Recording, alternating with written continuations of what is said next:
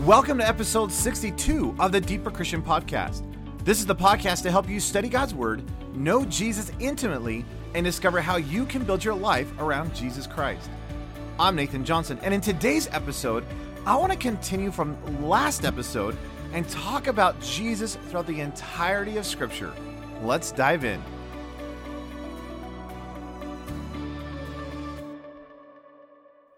Well, we're right in the middle of a three-part series. If you haven't listened to episode 61, I highly encourage you to do so before continuing with this one. In today's episode, we're going to continue with the sermon that I started last week. Recently, I gave a sermon as I just got back from Israel about this idea of the reality of seeing Jesus in the Word and throughout the land of Israel. So last time we were looking at Genesis 1:1 and noticing how God himself is our rock and the fact that Jesus is the carpenter, that he is the stonemason and the architect of all creation. What a beautiful reality. Well, I'm going to continue with the second portion of the sermon. And today we're going to be focusing on this idea of desperation and just this delight that we have in Jesus. So without further ado, this is part 2 of my sermon, The Delight of Discovery. There's this idea that's interesting in the land of desperation and dependence. The question I asked my group, when you get to Israel, it's fascinating. Up north, it's very lush and beautiful. At this time of the year, it's springtime. And about midsummer, it starts to kind of go a little brown. But if you go to the southern region, it's a desert. And I don't know about you, but if we're going to have a promised land, I would think of like Hawaii or Bermuda, or the Caribbean somewhere, right? I mean, because that's the promised land. White beaches, clear through, see-through waters, warm, perfect weather, cool breeze, sweet tea. I mean, it just sounds perfect. So why would God choose this land? Because you go there and you're like, God, I think we're like, well, that's what I picked. I mean, why? I mean, it makes no sense. It really doesn't. I mean, it's just like, it's confusing until you understand God's purpose. A couple just interesting facts about Israel. Ancient Israel, sat at the crossroads of all ancient trade and war. In other words, what's interesting is here's Israel. Here's Israel right here on the side of the Mediterranean. And what's really fascinating about that is that if you're coming from Europe, Asia, or Africa, you would have had to pass through Israel. And so the main road on the coastal shore of Israel was the main trade route. It's interesting, if you read the Old Testament and you get into the prophets and all the Chronicles and Kings, there's war after war after war. Here's the king of Assyria, Sennacherib, coming, and he's besieging. Well, why is he besieging Israel?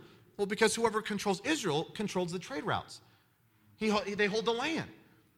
So he's not really interested in Israel, he's interested in Egypt. But the only way I'm going to get down to Egypt and fight Egypt is I have to hold Israel.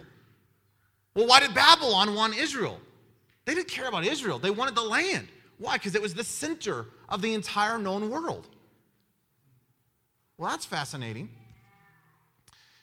When you look at the geography, and it's kind of hard to see, but there are 4 key regions. There's a little bit more than that, but we'll all split into 4 key regions. So here's Israel. Here's the Mediterranean. Right here next to the Mediterranean, you have the coastal plain. It's very lush, very fertile.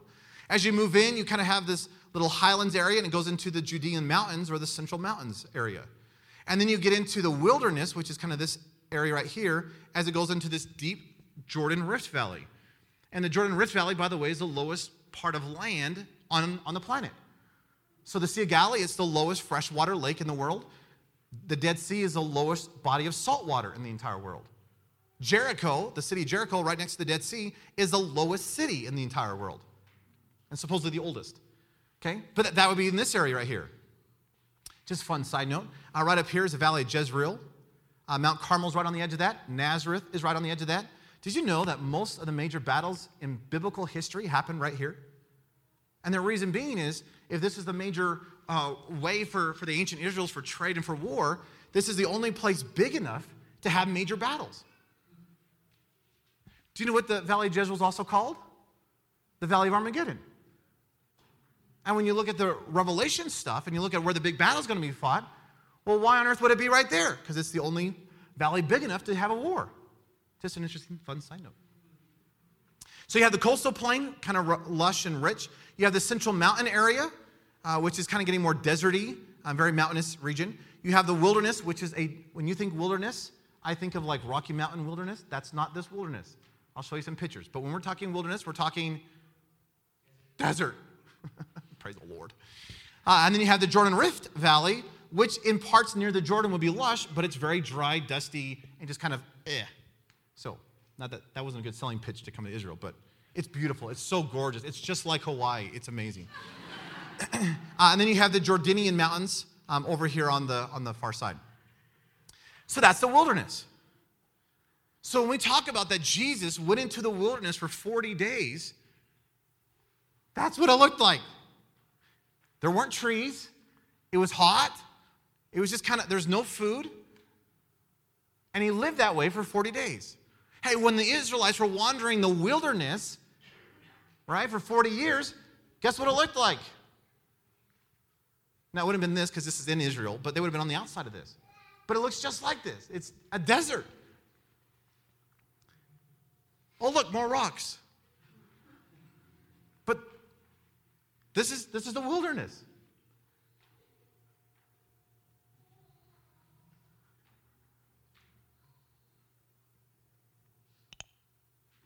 And one of the things that's so fascinating about this land is that one of the key things, I'll even tell you to this day, one of the key realities of being in Israel is that there's no water.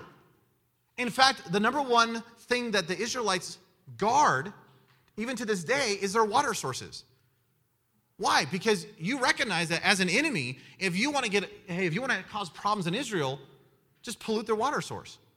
And if you pollute the water source, how are they going to survive? And so what's interesting is you have Mount Hermon up far in the north, and that runs into the Sea of Galilee, which is about a 13 by 9 mile lake. It's very beautiful. It's gorgeous. Jesus spent almost all of his ministry time right around the Sea of Galilee, specifically in Capernaum, up on the north side. So the fresh water flows into the Sea of Galilee, and then it goes down the Jordan River all the way down to the Dead Sea.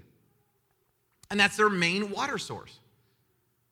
Now, just as a fun Christophany, because it's one of my all-time favorites, there's an interesting passage in the book of Joshua that talks about them that they've been wandering the wilderness for 40 years, and they come up to the promised land, and they're on the far side of the Jordan. They're about to cross over. They're right across from Jericho.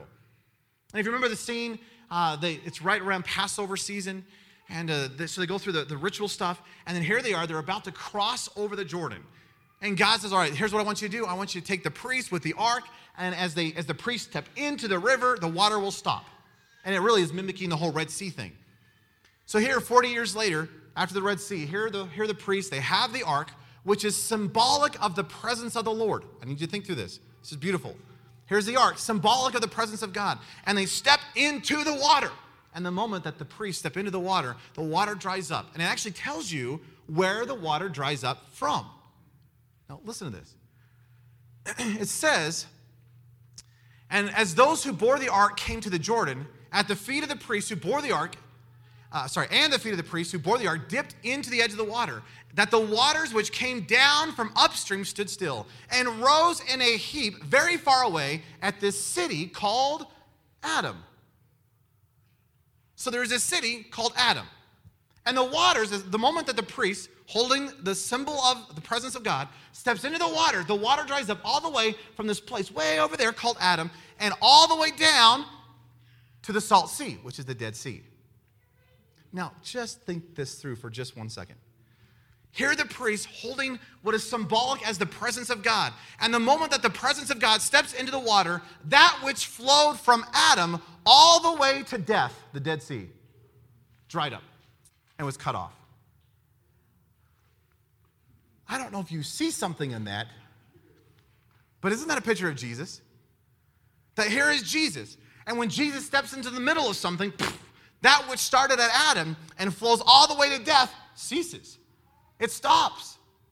Isn't that beautiful? That's not by accident. Why? It's a Christophany. It's a picture of him. Isn't that amazing? So again, here's the question. Why this land? Why would God choose a place full of desert? Well, I'll tell you. Because it forces desperation and dependency. See, if I was down in Hawaii, I don't need God. All these lush springs, I've never been there, but if you want to send me, I'll prove this. Lush springs, right? Fruit all over the place. I mean, you could live well in Hawaii. Why? Because there's just all these natural resources. But in this land, I have to depend upon God. It's a land without water. So if I get thirsty or my crops need water, he's going to have to send rain. And I'm going to have to depend upon him. By the way, do you know what you're called to as a Christian? Dependency. Do you know what the whole life of the Christian life's all about? Dependency. That this is not you living your life for Christ. This is about, would you allow him to live his life through you? Or as Eric would say, hey, don't turn to your own pockets because you don't have it in your pockets. What would happen if you allowed him and his overwhelming resource to be all that you need? 2 Peter 1:3, all that we need for life and godliness is found in one single place. His name is Jesus. And isn't it interesting that God chooses a place that forces that? That he didn't choose the lush garden. He didn't choose lush Hawaii. He chose desert and said, this is my promised land. God, I think this is a bad promise. He said, no. Because if you would live here, what it would demand of your life is dependency and desperation. Now, there's a place right outside the wilderness, right on the Dead Sea. So here's the Dead Sea. This little crevice, or however you want to say it, is En-Gedi. And this is a place that David ran from Saul all the time. So when it says that David ran into the wilderness, or he ran to En-Gedi, this is the location. I don't know about you, but that doesn't look impressive. Why would you run there? There is no water. And did you realize it was from this location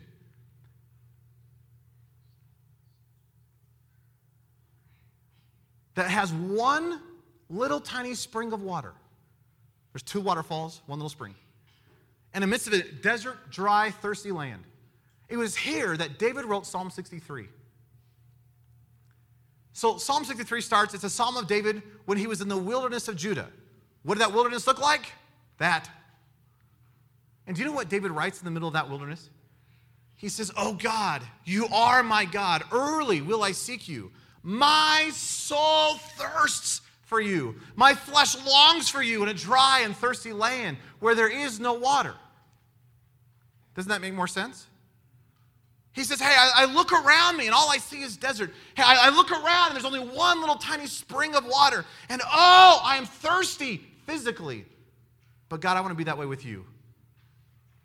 That just as I am in a dry and thirsty land with no water, and I'm craving, every part of me is craving you, craving water. God, I want to crave you that way. That I want to have a desperation for God himself. God, I want to hunger and thirst after you. I want to seek after you and you alone. I want you to be my single delight and desire and consumption. Why? I want to be seeking you as if you are the only source of water in a dry and thirsty land. And he wrote that there. Beautiful. And that same attitude should be your attitude. That's the life of a Christian. That a life of a Christian is not, well, yeah, I'm going to add God to my life. The life of a Christian is, well, I'm desperate for him. And yes, he fills up my life, but I'm hungering and thirsting after him more. Which is why Jesus in Matthew chapter 5 said, blessed are you who hunger and thirst after righteousness, for you shall be filled. But what's amazing is, I know you've never only eaten 1 meal in your life. In fact, you eat, and it increases your capacity, which means you got to eat more, and he fills you, which means it increases your capacity. You keep eating and eating and eating and eating. In fact, if I said, we're canceling lunch today, you'd go, no, I'm hungry. What if we were like that with Jesus? That we would hunger and thirst after him and he would fill us and we would be satisfied, but it would increase our capacity, and we would hunger and thirst after him more, so we would go after him and then he would increase our capacity. No wonder that beautiful song, the more I seek you, the more that I find you, the more that I find you, the more that I love you. And the more that I love you, it's interesting, the more that I start seeking you again. And the more that I seek you, the more I find you, the more I find you, the more I love you, the more I love you, the more I seek you. Why? Because there's this consumption, there's this desperation, there's this delight in who you are, and I will not be satisfied unless I have you in totality. And I can't, so I'm going to keep going after you. Isn't that beautiful? That's the Christian life.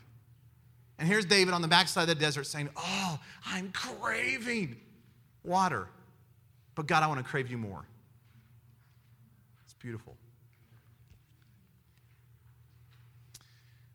Interesting, in the book of Deuteronomy, God's talking about this idea that you are to be dependent upon God and no other. Listen to this. Speaking about this whole idea of dependency and why he chose the land. God is speaking through Moses. He says, and it shall be that if you earnestly obey my commandments, which I command you today, to love your God and serve him with all of your heart and with all of your soul, then I will give you the rain for your land in its season, the early rain and the latter rain, that you may gather in your grain, your new wine, and your oil. And I will send grass in your fields for your livestock, that you may eat and be filled. He says, well, if you would run after me, if you would seek me, if you would obey me, you will find that I am trustworthy. You can depend upon me.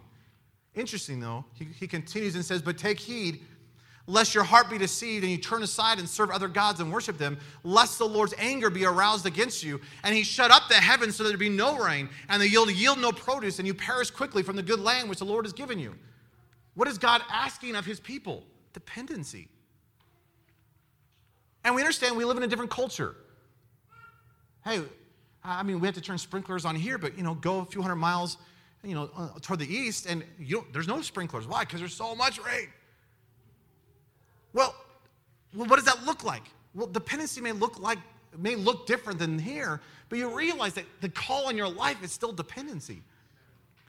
So don't go live your life for Jesus. Would you get so wrapped up in Jesus that he begins to live his life in and through you? And would you literally throw yourself in faith, in surrender, in abiding, in dependency, in dependence upon him and say, God, I don't even want to try. Will you somehow source my life? Great picture of this would be the manna. In Exodus 16, the children of Israel ate manna for 40 years.